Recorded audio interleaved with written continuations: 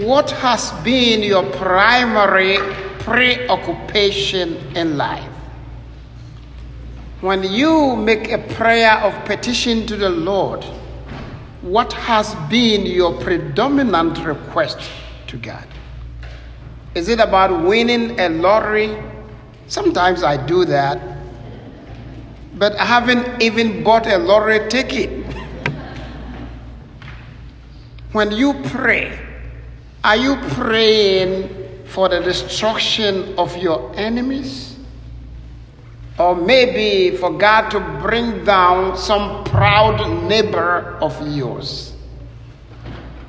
Today, the readings are telling us to set our priorities right. We hear from 1 Kings the story of Solomon.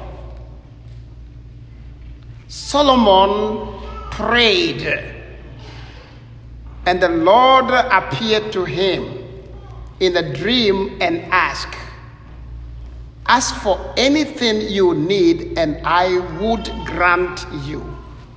So it's like Solomon was given a blank check to write whatever amount he wanted on the check. He could have asked for prosperity.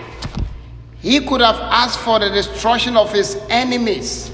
He could have asked for a long life. But he never asked for any of that. He said, "God, you have taken care of my father David, and you have placed me on the throne to lead your great and numerous people." Then he goes on, "But I am a youth and therefore need understanding to rule these people of yours." Let's look at it.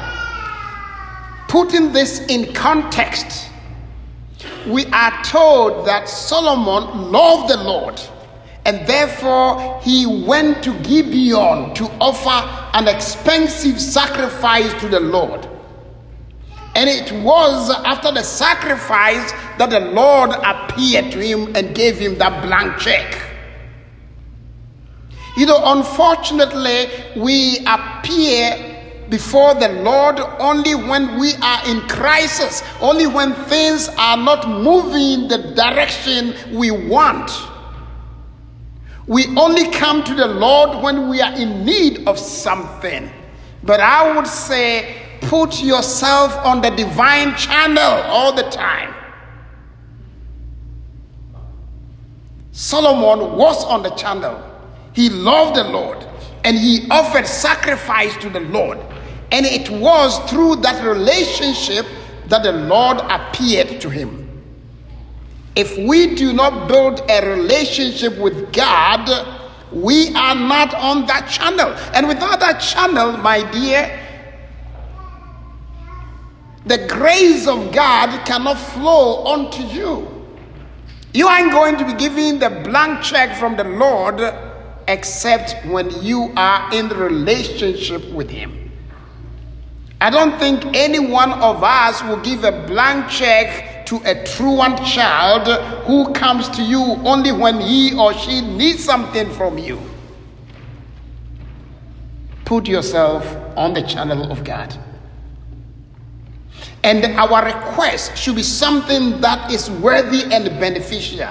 The Lord said, "Since you did not ask for the destruction of your enemy or a long life or wealth, I grant you what you want. And you will be so wise that nobody can surpass your wisdom." And so it came to pass, a king lived named Solomon, who was so wise and regarded as the epitome of worldly wisdom. But it is also interesting that if you look at the entire life of Solomon, that wisdom was applicable to his ruling of the people and was never applicable to his personal life. That is something I want us to understand. At the end of Solomon's life, the kingdom of God was divided.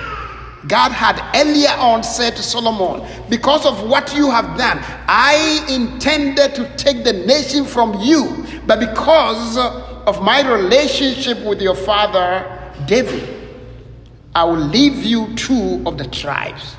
And so at the end of the reign of Solomon, the kingdom was divided into 2. 10 tribes belonging to the north, ruled by Jeroboam. And only 2 tribes were left in the south, ruled by the son of Solomon, Rehoboam. Dearly beloved, I have always come to believe that it has been a mistake of most of us priests. When we are preparing our homily, we are thinking of the people of God. We are not thinking of the homily preaching to us. So if the word of God does not become applicable to the priest in the first place, there is something wrong. The word of God should speak to me before it speaks to you. The other mistake is that some of us listen to the word of God, the homilies of the loudmouth African priests, not for themselves. They are listening to it for somebody. And so when people are clapping, they want to say hallelujah, they are so happy. It's not because the word of God is touching them. Well, sometimes it's true. But sometimes because they are picturing somebody over there and say, yes, exactly what Father said was for that guy. Father really knew this lady because he's so wicked, and what he said exactly is applicable to her. Listen to the word of God for yourself. Let the wisdom and understanding God is giving you be applied to you. After all, what is the point of impressing everybody, of being the wisest, and at the end you are cut off from the kingdom of God? Our prayers should be motivated by our desire for God, for his reign in our lives, for his kingdom. And that is why in the gospel, Jesus talks about 3 parables relating to the kingdom of God. The first 2 are alike. A man saw a treasure in a field, hid it, went back, sold everything he had in order to buy the field. The motivation is getting the treasure. The second one is a merchant who deals in pearls, and he found a worthy and very nice pearl, and he went to sell everything he had bought to buy that one pearl, because that pearl was of very significance to him. So what treasure do you seek? And the treasure, Jesus says, is the kingdom of God. Seek ye first the kingdom of God and its righteousness, and all the rest shall be added unto thee. Jesus is not saying seeking the basic necessities of life is not necessary. He is not saying wealth is not necessary. But what he's saying is that we cannot dedicate our entire life acquiring so much at the expense of the kingdom of God. We need the kingdom of God. We need God in our lives. And St. Augustine says our hearts are restless until they rest in the Lord. We will never be satisfied. But when we have God, we have everything. Seek ye first the kingdom of God. The things you are cherishing in life, where we have placed our hearts, are they helping us to acquire the kingdom? Dearly beloved, God has called each one of us, granted us various vocations and responsibilities in life. Some are priests, some are religious, some are parents, some are grandparents. When you pray, Do you ask for the grace to be able to live your life, your vocation, in a way that pleases the Lord? What do you seek? Why are you Catholic? Why do you come to Mass on a Sunday? Is it just to honor the Sunday of obligation?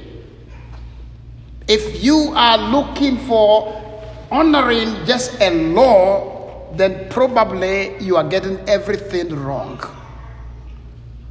If you are coming here not to encounter the Lord in word and sacrament, if you are coming here not because of your eternal salvation, the grace that leads you on the path of eternal salvation, there is something wrong. Let's set our priorities right.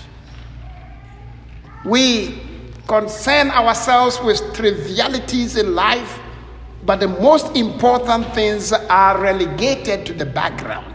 Dearly beloved, seek ye first the kingdom and its righteousness, and all the rest shall be added unto you.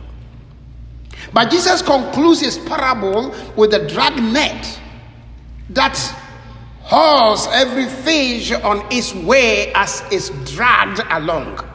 And at the end, the fish is separated, and then the good ones will be kept and the bad ones will be thrown away. The church, as I always say, is a group of people who are sinners, but counting on the mercy and the grace of God for the sake of our eternal salvation. We are not the finished product. So yes, every kind of people, every group of people are dragged in the church. The righteous, the wicked, the gossipers, the loudmouth, every one of us. We are there. But when we are there, we grow together. But at the end of time, the angels are going to do the separation. Dearly beloved, those who seek the grace to draw closer to God all the time will continue to remain in that kingdom.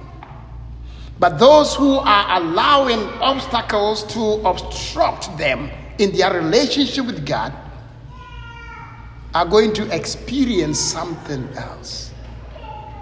If you do not want to spend your short life on earth with God, how would you want to spend eternity with that God you failed to live your life with? So going to hell is not God taking you to hell. It's the choice that we have made that God is trying to confirm. The psalmist says our lifespan is 70 and 80 for those who are strong, and even that there's pain. So that's 70, 80 years, 90 years. How am I spending that life? Am I always seeking the kingdom of God? Is the kingdom of God, the reign of God in my life, the treasure I need? If not, then I'm choosing to spend my life on earth for something else. That will be passing. That will not last. That will not stand the test of time. We cannot exchange our eternal salvation for trinkets, for something that is transient, something that is passing, something that is here today and is not there, something that gives us satisfaction and joy for only a couple of minutes or days, and at the end, we are nowhere. Brothers and sisters, seek ye first the kingdom of God and his righteousness, and all the rest shall be added unto you. That should be our preoccupation. Dearly beloved, if you do not go to heaven, as I always say, do not blame Jesus. And somebody told me last week, Father, are the others bad? And do not blame the loudmouth African priest, because I did not do it.